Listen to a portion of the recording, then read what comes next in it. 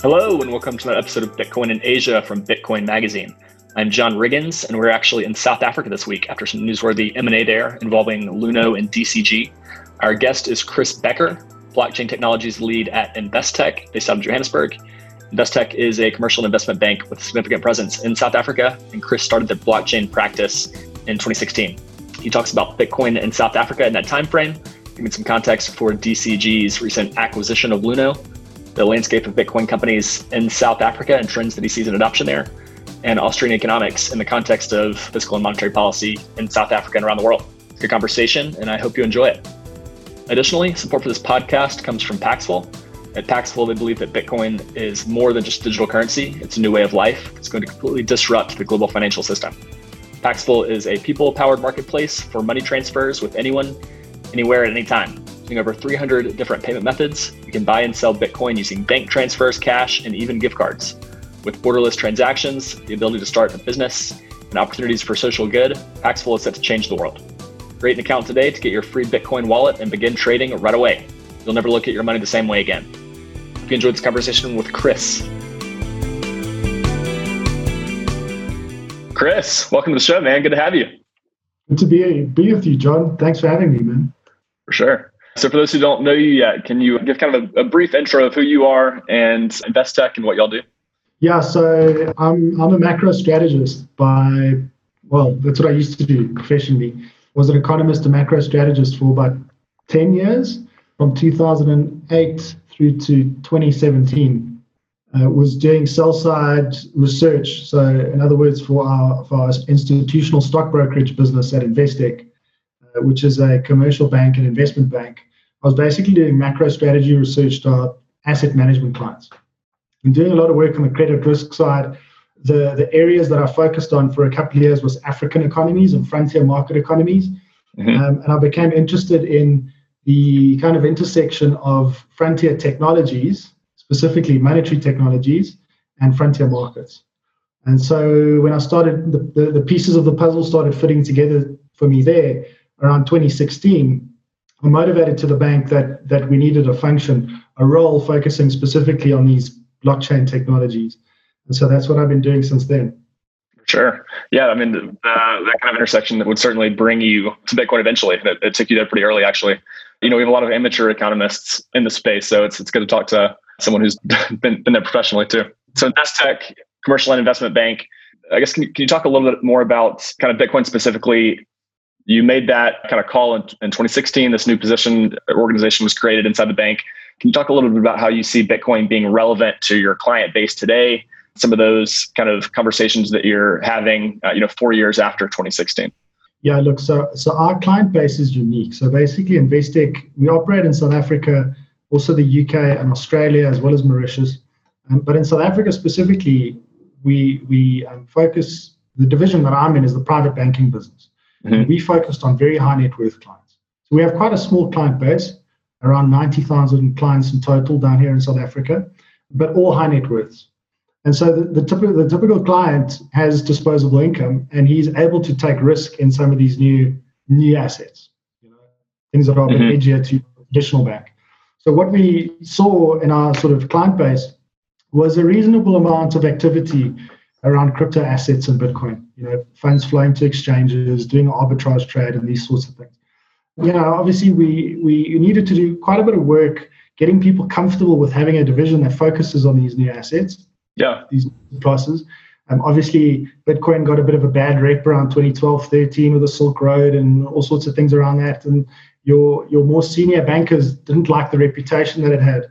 So we had to do a lot of work internally with compliance just to understand the asset, to find out how the flow of funds work, to kind of get a grip on that, to see whether there's anything we could do for clients to add value for them in this ecosystem with something like Bitcoin.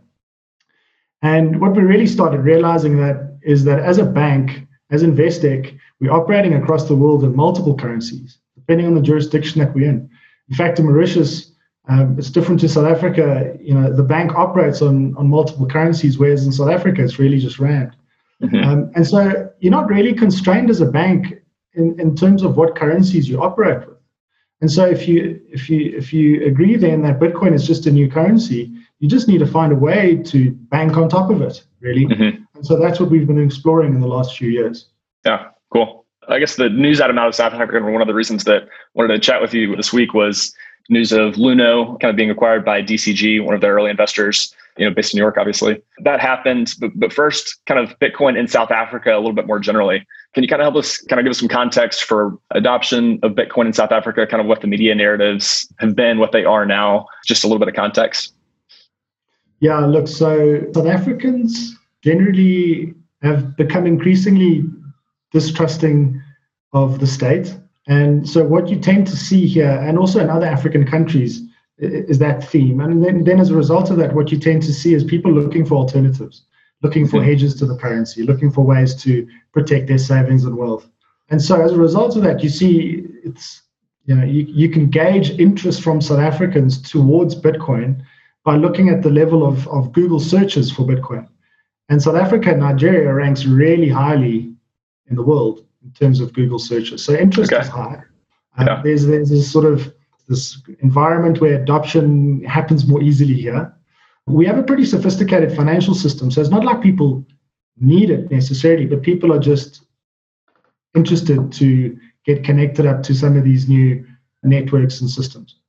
So I'd say that's the one thing. And then the Bitcoin business landscape has also obviously come in leaps and bounds. Luno back in 2013, I think they were one of the first Bitcoin exchanges in SA. At the time, they were called BitX. Mm-hmm. And I remember, becoming a client. I can't remember exactly if it was 2013 or 14. Okay, yeah. But at the time, you had to basically download like a legal agreement. There was a stack of papers that you had to go through and physically sign and kind of scan and send back to them to get onboarded as a client. Yeah. And I thought to myself, like, no, this is just too much of a mission. Like, who's going to do this? This isn't going to work. It's too much admin and too much friction. But the rate at which things have evolved to remove friction from these businesses in South Africa has been tremendous.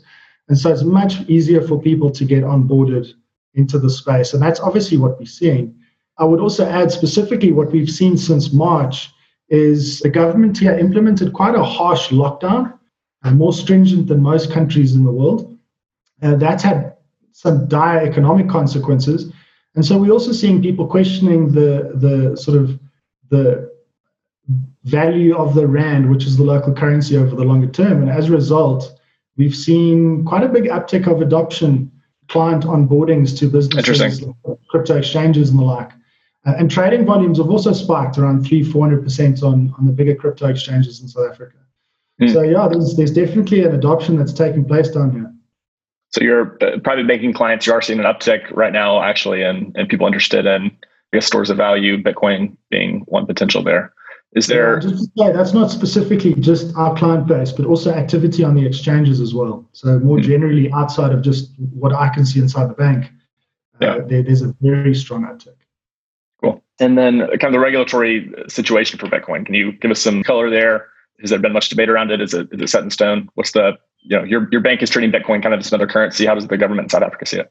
Yeah, so the government's diverse. There have been many regulatory bodies, but they've been really proactive in trying to understand this ecosystem.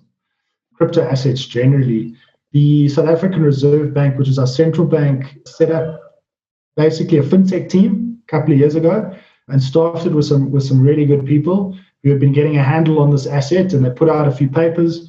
They also recently created a body called the Intergovernmental FinTech Working Group, or the IFWG, which is comprised of the central bank, the sort of banking regulators at the central bank, the authorities who manage exchange control, which we have down here, the tax authorities, the conduct authorities. All these regulatory bodies are part of it, and they've actually set up a regulatory sandbox where any incumbent businesses or even new innovative businesses launching products where their regulatory gray areas are able to move into in order to launch these products to market, but get some level of regulatory exemption to prevent getting fines and stuff. So they've been quite proactive. They've been really good to try and move the ecosystem along. But compared to the rate at which blockchain and crypto assets and Bitcoin generally is moving, it's not at the same pace. So you continuously see this dislocation.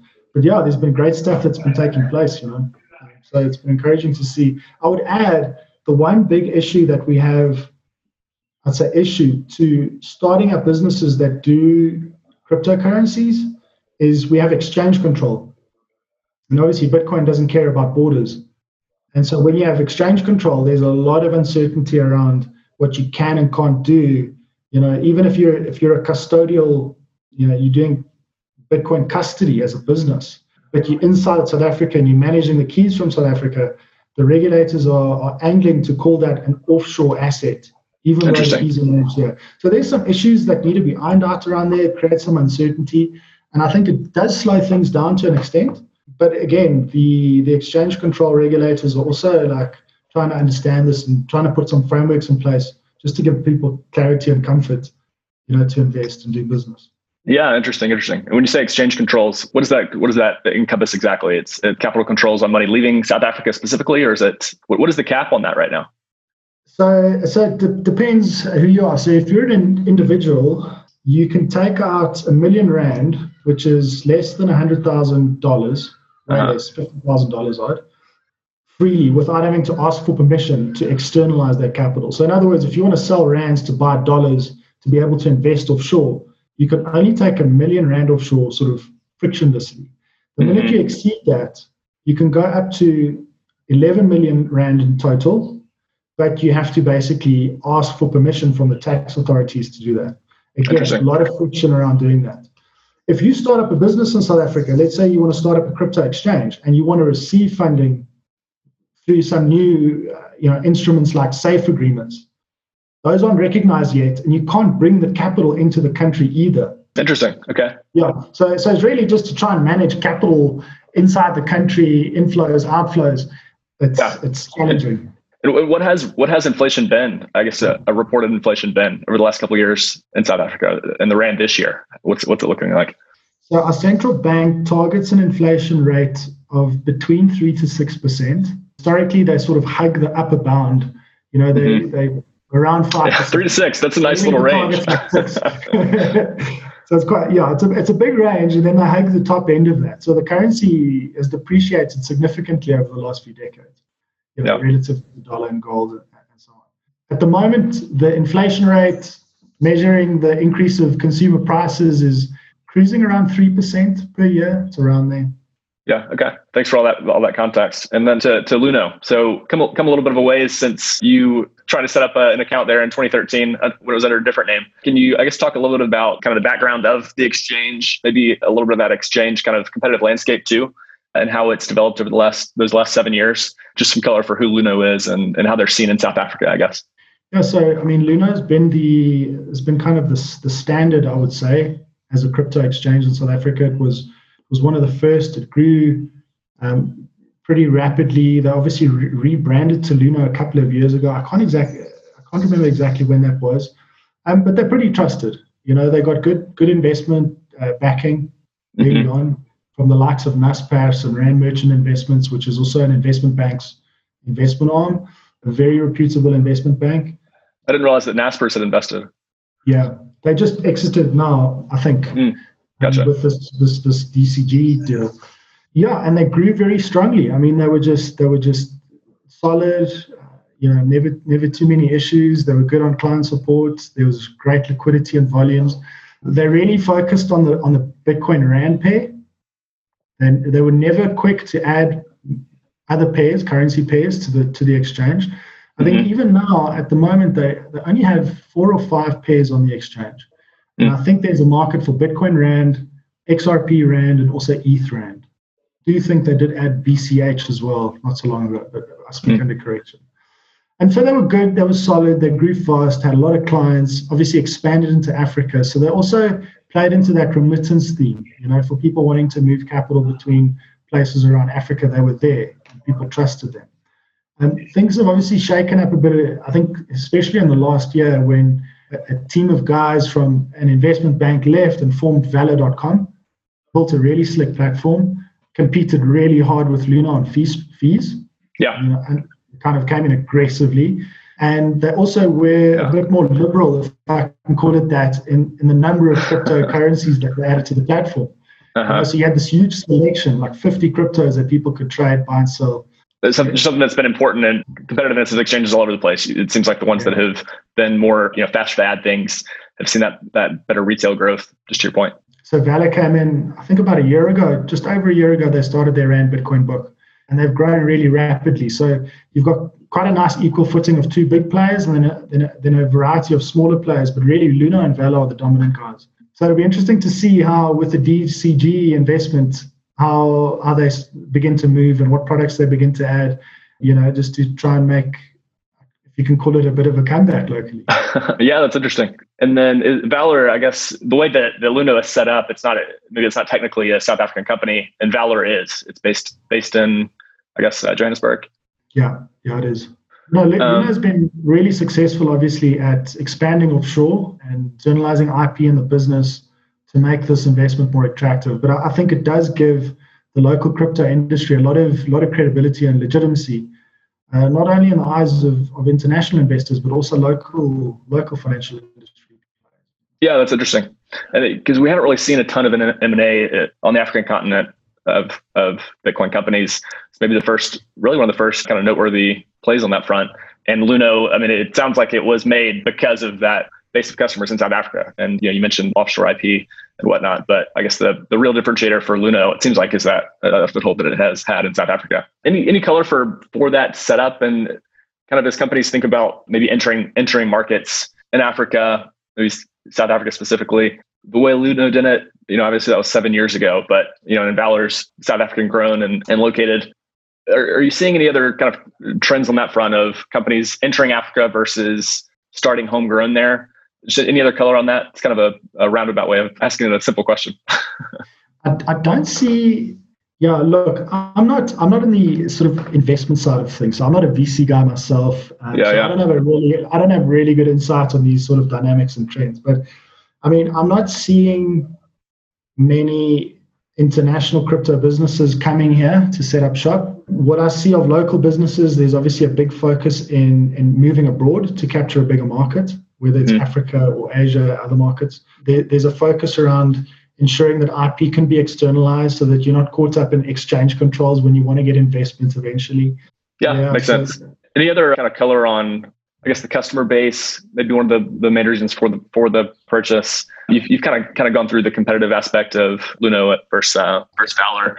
Any sense of level of that customer base? Is it pretty much retail, some institutional? Like when y'all talk to private banking clients, maybe you can't get into specifically your clients, but when you talk to people who are buying Bitcoin, trading Bitcoin, where do you see kind of the high net worth folks going, the institutional side, hedge funds and whatnot? Any color on that? So in SA, there's two things I want to kind of touch on. The first thing is our regulators here have been basically trying to keep institutions away from this asset class for now. So they don't really want to see institutional facing business for crypto happening just yet. And that comes back to exchange control concerns that they have. So they're concerned that if institutions start getting into the space, you're going to see much larger amounts of outflows taking place, outflows into crypto. And they don't have a handle on it, and it's harder to control. And so they've really been trying to push back institutions from getting involved. Institutions, of course, are able to get involved because they are allowed to invest offshore. So typically, they'll go to custodians and exchanges offshore. So Fidelity Investments would be one, Gemini, Coinbase, these kinds of players, who they would deal with. I think because you can see this, or mostly institutions will see this as a foreign currency, they would also like to isolate sovereign risk from South Africa and, have these assets custodies offshore too. So that's kind of the trend you're seeing from it. We're not really seeing corporates involved with the stuff, but businesses are setting up. I'm seeing a lot of activity in businesses who want to facilitate individuals and help individuals to trade the arbitrage, offshore, onshore Bitcoin arbitrage. Okay. And I've seen quite a bit of interest from international businesses here too. So how this works is the price of Bitcoin offshore in dollars is 5% lower than it is here when you factor in your FX conversions and costs of converting into Forex. So as an individual, or as anyone really, you can sell rands, buy dollars, deposit it into, let's say, a Kraken account, buy Bitcoin, transfer it back to Luno, and sell it for a 5-6% profit just about net of fees. Mm-hmm. It's a very attractive flow. But again, the regulators don't want businesses engaging in that because they don't understand this flow dynamic. So they said, look, individuals can do it if you stick within your exchange control allowances. But it's quite sophisticated and it's a bit tricky for people to get involved in trading if they've never traded in their lives. For sure. Now you want to ask them to start trading crypto and deposit and withdraw from Kraken in these places is kind of risky and hard to do. So we're seeing a lot of businesses setting up to facilitate that flow for individuals and to make it easy. Yeah, interesting. So we've seen a lot of activity around that. Yeah. I think BitPace has played in that kind of space over their history too. Yeah. I guess maybe back to InvestTech a little bit. So you're heading up essentially the product and strategy on the crypto side there, on the blockchain side there. I believe you'll have some custody. You've been working on some custody things. Talk a little bit about that, how you're thinking about kind of product inside the bank. You mentioned kind of custody is something that people have been going outside of South Africa for a little bit. Just talk about your strategy there, how you're thinking about it. Yeah. So like I was saying, if you're a bank and you can just view this as another currency, mm-hmm. and you want to offer these technologies to clients, and whether it's Bitcoin or Ether or even stable, that's the primary thing that you use to connect to a blockchain. And so what we've been working on is a very asset agnostic custodial solution, which we built. And we announced in March at the Blockchain Africa conference that we built this and we're ready to start testing this, with the clients.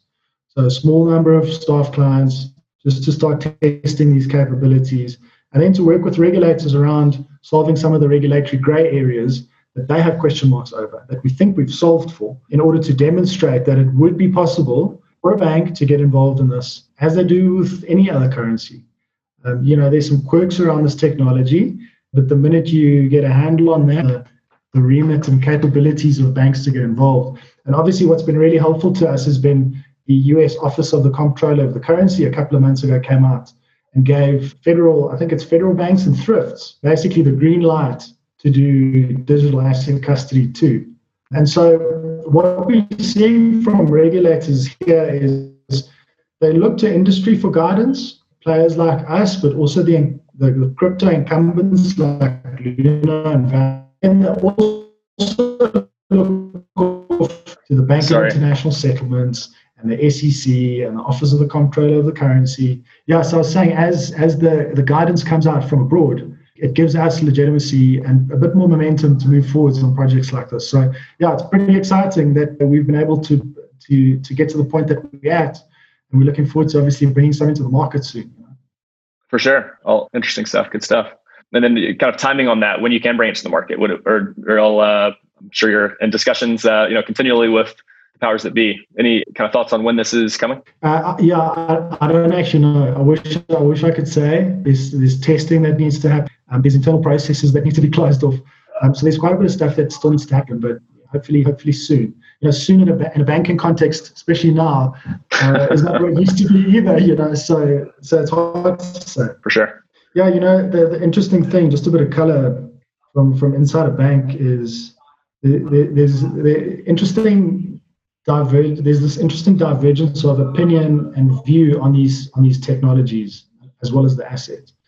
What you find is in the technology community at a bank is there's a lot of interest and appetite to get involved in these things.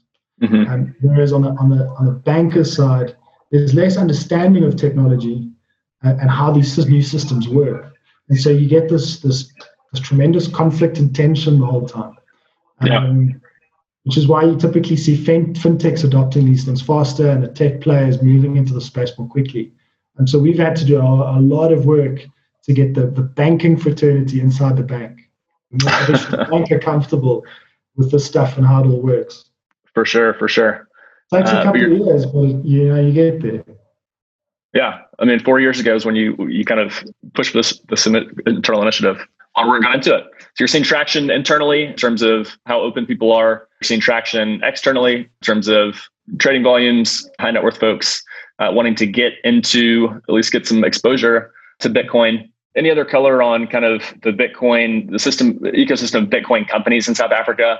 Anything else you're bullish on? Anyone else of note that you'd kind of hold up and say, hey, these guys are doing some interesting stuff as well? On Bitcoin specifically, it's gone quite quiet. I haven't seen a lot of activity around Bitcoin specifically. There was some talk of players building Lightning Network integrations and on-ramps, but that's gone kind of quiet. Lightning started off pretty rapidly and grew quickly to, I think, 30,000 channels or something 2 years ago, but it seems to have gone quiet. And what I have seen happening is quite a bit of developer mindshare moving across onto Ethereum and some of the DeFi applications. And there's been some success stories locally around that. There's a guy by the name of Andre Cronje who built Yearn.finance out of Cape Town. Yeah. And he released it to the market in July. He released a governance token. And within 48 days, I think it hit $1 billion market cap. And so there's some interesting stories like that's coming out, Not a lot of companies that I'm seeing being registered, but a lot of people, these smart contracting systems give people the ability to register businesses on the chain and to operate in a sort of parallel dimension, And so I'm seeing a lot of interest going there. Interesting. It seems like South Africa maybe was one of the places that Consensus made a big push to develop an Ethereum ecosystem there, hired some local people. Any thoughts on kind of the importance of that kind of focused outreach versus kind of the more distributed nature of Bitcoin's kind of the push for Bitcoin? Yeah, so look, I'll say that Consensus basically did the project for the Reserve Bank. So what we did a couple of years ago is we tokenized the Rand on Quorum, which is their private blockchain. I don't know what's happened with that since the JP Morgan deal, but on this private chain, we tokenized the Rand to basically demonstrate the ability to create a new settlement system that's decentralized on Ethereum, on a private Ethereum chain. And Consensus basically drove that project. I think it was 2 years ago. And what that did was it gave the regulatory bodies quite a bit more understanding of how Ethereum works, what it's useful for, how transactions will get processed, and how the ecosystem and the various things fit together. And so as a result of that, I see inherently increased levels of comfort with Ethereum. Interesting. And so that's really interesting. Whereas, with Bitcoin very decentralized, you don't quite know who to talk to understand it. Who can you trust? Who are the authorities on it? And so it's quite a different dynamic. And that doesn't mean to say, obviously, that Bitcoin's not important. It obviously is. It's still the most important asset. But there's a level of comfort with Ethereum and some of the ecosystem that Consensus was able to bring. They also hired Monica Singer, as you mentioned a few hires. And Monica Singer was the CEO of Straight, which is our central securities depository, like a very important financial institution in SA. And she was CEO of that, I think, for 30 years. And so she's extremely well known amongst the C-level execs in the financial services industry. And she was able to communicate with these people too and tell them about Ethereum and how it works and smart contracts and all this kind of stuff. So you automatically just see like a sort of increased level of adoption and uptake and comfort amongst people. Whereas with Bitcoin, it's seen as, our CEO who's actually left the bank used to joke with me and like kind of look under the table and said, who are these Bitcoin miners? Who are they? Yeah. Big joke. But whereas with Ethereum, you kind of start putting faces to the thing. Yeah, that's interesting. Okay. And that comes with a whole set of trade-offs, obviously. And I know you're a Bitcoiner, and that's why you're in the game here. I think you may have, and from kind of the economist side, back to that a little bit, you may have started maybe a Mises Institute in South Africa or run the one there. Talk a little bit about that, how you're, just kind of how you think about economics, I guess. Yeah, so when 2009 happened, I was just starting off as an economist. Like I'd started in 2008, and I was doing African markets and macro. The crash obviously happened, and it caught everybody off guard. I'm like, what's going on here? How does everybody get something this big so wrong? And I became really curious around what I'd been taught about economics at university and started asking questions and consistently saw an explanation and a predictive ability from people that constantly led me back to the Austrian School of Economics. And so I started getting into the Austrian school. And I went on to Mises.org and reading the books and just immersed myself in the theory of the Austrian school. And so in 2011, at that point, I was pretty much just gold. Gold is the solution. Gold's going to solve the financial and currency problems. You have to go back to a gold standard, and the gold price is going to have to reset dramatically higher to sort of balance the books, so to speak. And it was also around that time when a friend and I founded the Mises Institute South Africa, which is really just, a small kind of passion project to start a think tank to get people to understand what the Austrian School of Economics is about. Obviously, a big sort of an important principle of the Austrian School of Economics is to firstly have sound money. So a currency that's not corruptible and debasable by anyone. And so that's where the gold angle kind of came in, as this market money that couldn't be debated. Competition. So if you had competition amongst monies, the Hayekian argument in his book, The Denationalization of Money, there would be incentives that would always lead the soundest or the scarcest monies to be the most valuable and in the most demand, and as a result would become the standard for money. And so with that sort of way of thinking and of analyzing the world and business cycles and currency systems and fiat fractional banking and all of these things, it's where I became interested in Bitcoin. That's what led me to it. But initially, I'm not a tech guy, so I couldn't get it immediately.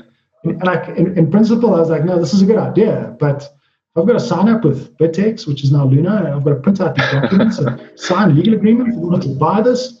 And then at that point, there weren't light wallets. You couldn't have a wallet on your device. I had to spin up a node at home. My wife said to me, like, no, you're not going to use a room to spin up nodes on mine. I just thought to myself, this isn't going to work. Like, this can't really work. So what I kind of overlooked at the time was the technical piece and how easy it would be to innovate for anyone to build applications to make this thing better, more useful, and to reduce friction.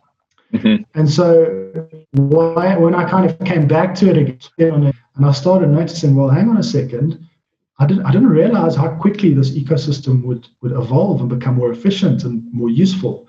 That's when I realized, okay, I think it might be Bitcoin over gold. And I started understanding the trade-offs between digital gold and something like Bitcoin, which doesn't need collateral. It is the collateral asset. It is the bearer instrument.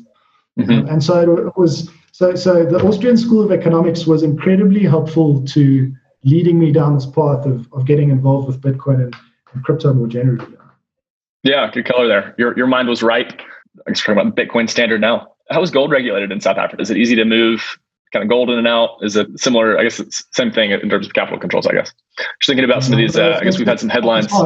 Interestingly, gold, the Kruger Rand obviously comes from SA. It's like the standard for gold coins around the world. I didn't know that. In huge demand. It's actually still legal tender in SA. So you can go, it's legal tender. So you can use it as a medium of exchange at a point of sale. And people would have to accept it. Obviously, you don't do it because a Kruger Rand's worth a lot and you're not going to buy groceries with it. But the central bank here, because it's legal tender, will at any point in time, if you show up at their door and you want to sell them Kruger Rands, they'll pay you out spot price for those Kruger Rands. Interesting. So it's quite a cool bit of history around Kruger Rands. There's a bit of innovation going on. There's one fintech called Troy Gold specifically, who's digitizing Kruger Rands and giving people the ability to basically spend that. Use it. And because it's digitized gold, it's automatically going to be adopted as legal tender, or is there a discussion around that? Yes, exactly. Interesting. That's the play. Exactly. Yeah. And the price is it floating or is it pegged to the rand somehow? It's floating. It's floating. Yeah. So thankfully, we still have a floating exchange rate. So the price of Kruger Rands in SA is basically just the rand conversion of the spot gold market offshore. It's fixed to the London bullion market. So I think twice daily the price is fixed. And if you walk into a sort of Kruger Rand coin, many coin shops where you can go and buy and sell these things, you basically pay whatever the most recent fix was. Yeah, interesting. They also don't charge tax on Kruger Rands. That's obviously a discussion that's also going to be happening soon, is around tax on crypto. So like if you buy Kruger Rands because it's legal tender, that doesn't apply to Kruger Rands. But if you want to buy silver, you pay tax. So there's a 15% markup on it. Now, it would obviously be problematic for Bitcoin if Bitcoin was treated like silver, and 15% VAT was going to be added on. It's kind of not an active discussion at this point. We're going to have to see where it goes. I think the tax authorities are really just trying to get a handle on how to keep tabs on profits in crypto, and to make sure that people are paying their taxes. And so hopefully that discussion around VAT is further off in the future. We'll have to see. Yeah, interesting. That tax discussion, I guess it's probably a little bit more of a timely thing, I guess, with the impact of COVID maybe in South Africa and government revenues there. I guess any color on how you mentioned it was more of a harsh lockdown, more of a, I guess, strictly enforced lockdown than some other places in the world. Where does it sit now? Is it, and the impact of that on South African business, inflation, Bitcoin? You've touched on it a little bit, but any kind of final thoughts on that front, COVID's impact? Yeah, look, the impact on the economy has been pretty severe. I think that the GDP number that came out a couple of weeks ago showed that the economy contracted at an annualized rate of 50% in the second quarter. I think the third quarter is could be just as bad. We're still in levels, we still have stages of lockdown. So I think we've just moved to stage 1, but there's just so many restrictions on activity still. It's kind of hard to see just how much things will rebound. I think the bigger impact's been on government finances. So government finances have been, you can say, fragile leading into this. And this may push things over the edge. And I think that's why there's increased interest in things like Bitcoin too. Because obviously if you have a fiscal crisis, which I think may be quite likely in the next few years, it obviously has negative consequences for the rand. A bit of context into why I moved into this space too is with my sort of knowledge of high inflation and hyperinflation environments in African countries. We had a hyperinflation in Zimbabwe just north of our borders not so long ago. Yeah, these things can happen quickly and it can unravel.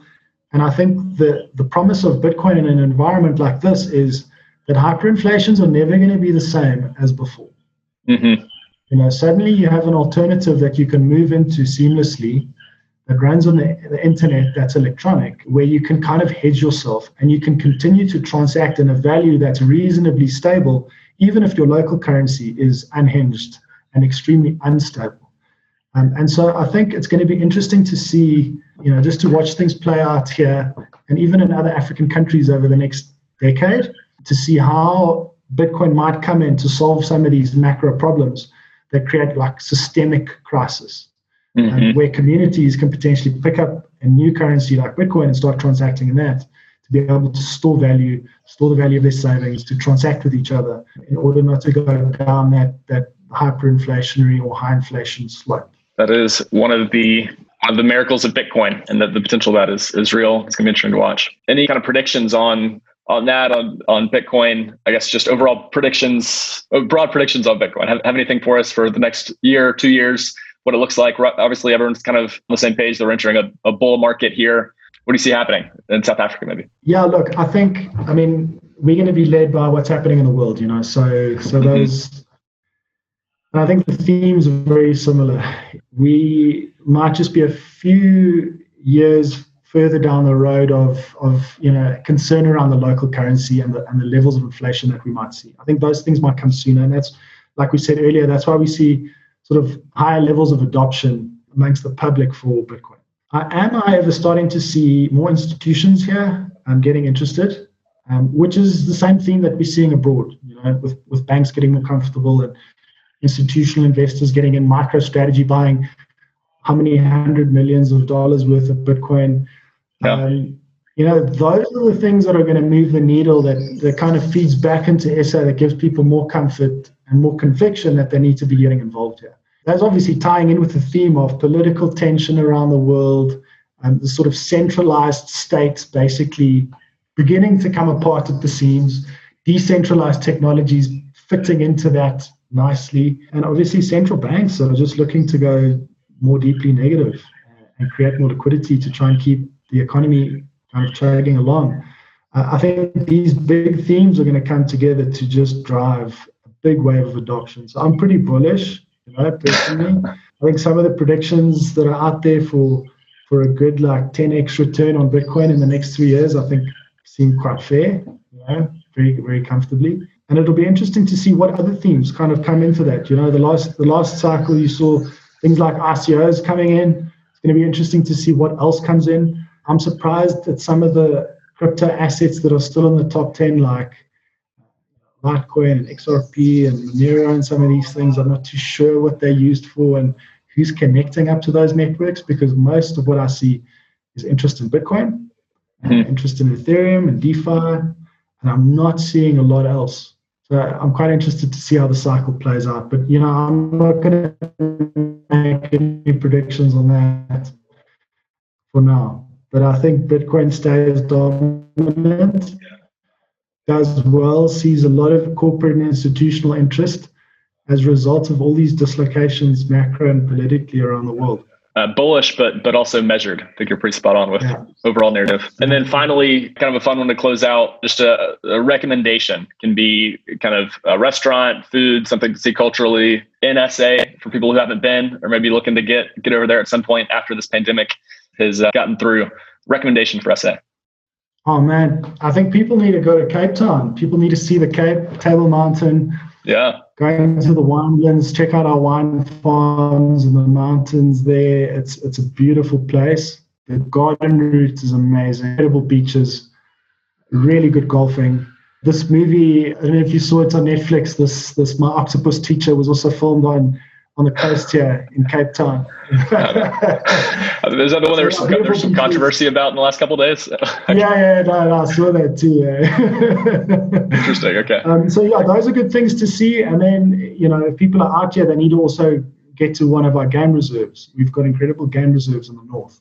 So the Cape Town coastal regions are quite different to the northern Highveld, where you get your elephants and lions and giraffes and the big five, So people need to come up and see that as well. All right. Great recommendations. Cape Town, beautiful Cape Town and game reserves in the north. Good stuff. Well, Chris, thanks for your time. Really enjoyed talking, and we'll have to do this again when there's more to talk about in SA. Right, John. Good talking. Thanks, Chris. Cheers, man.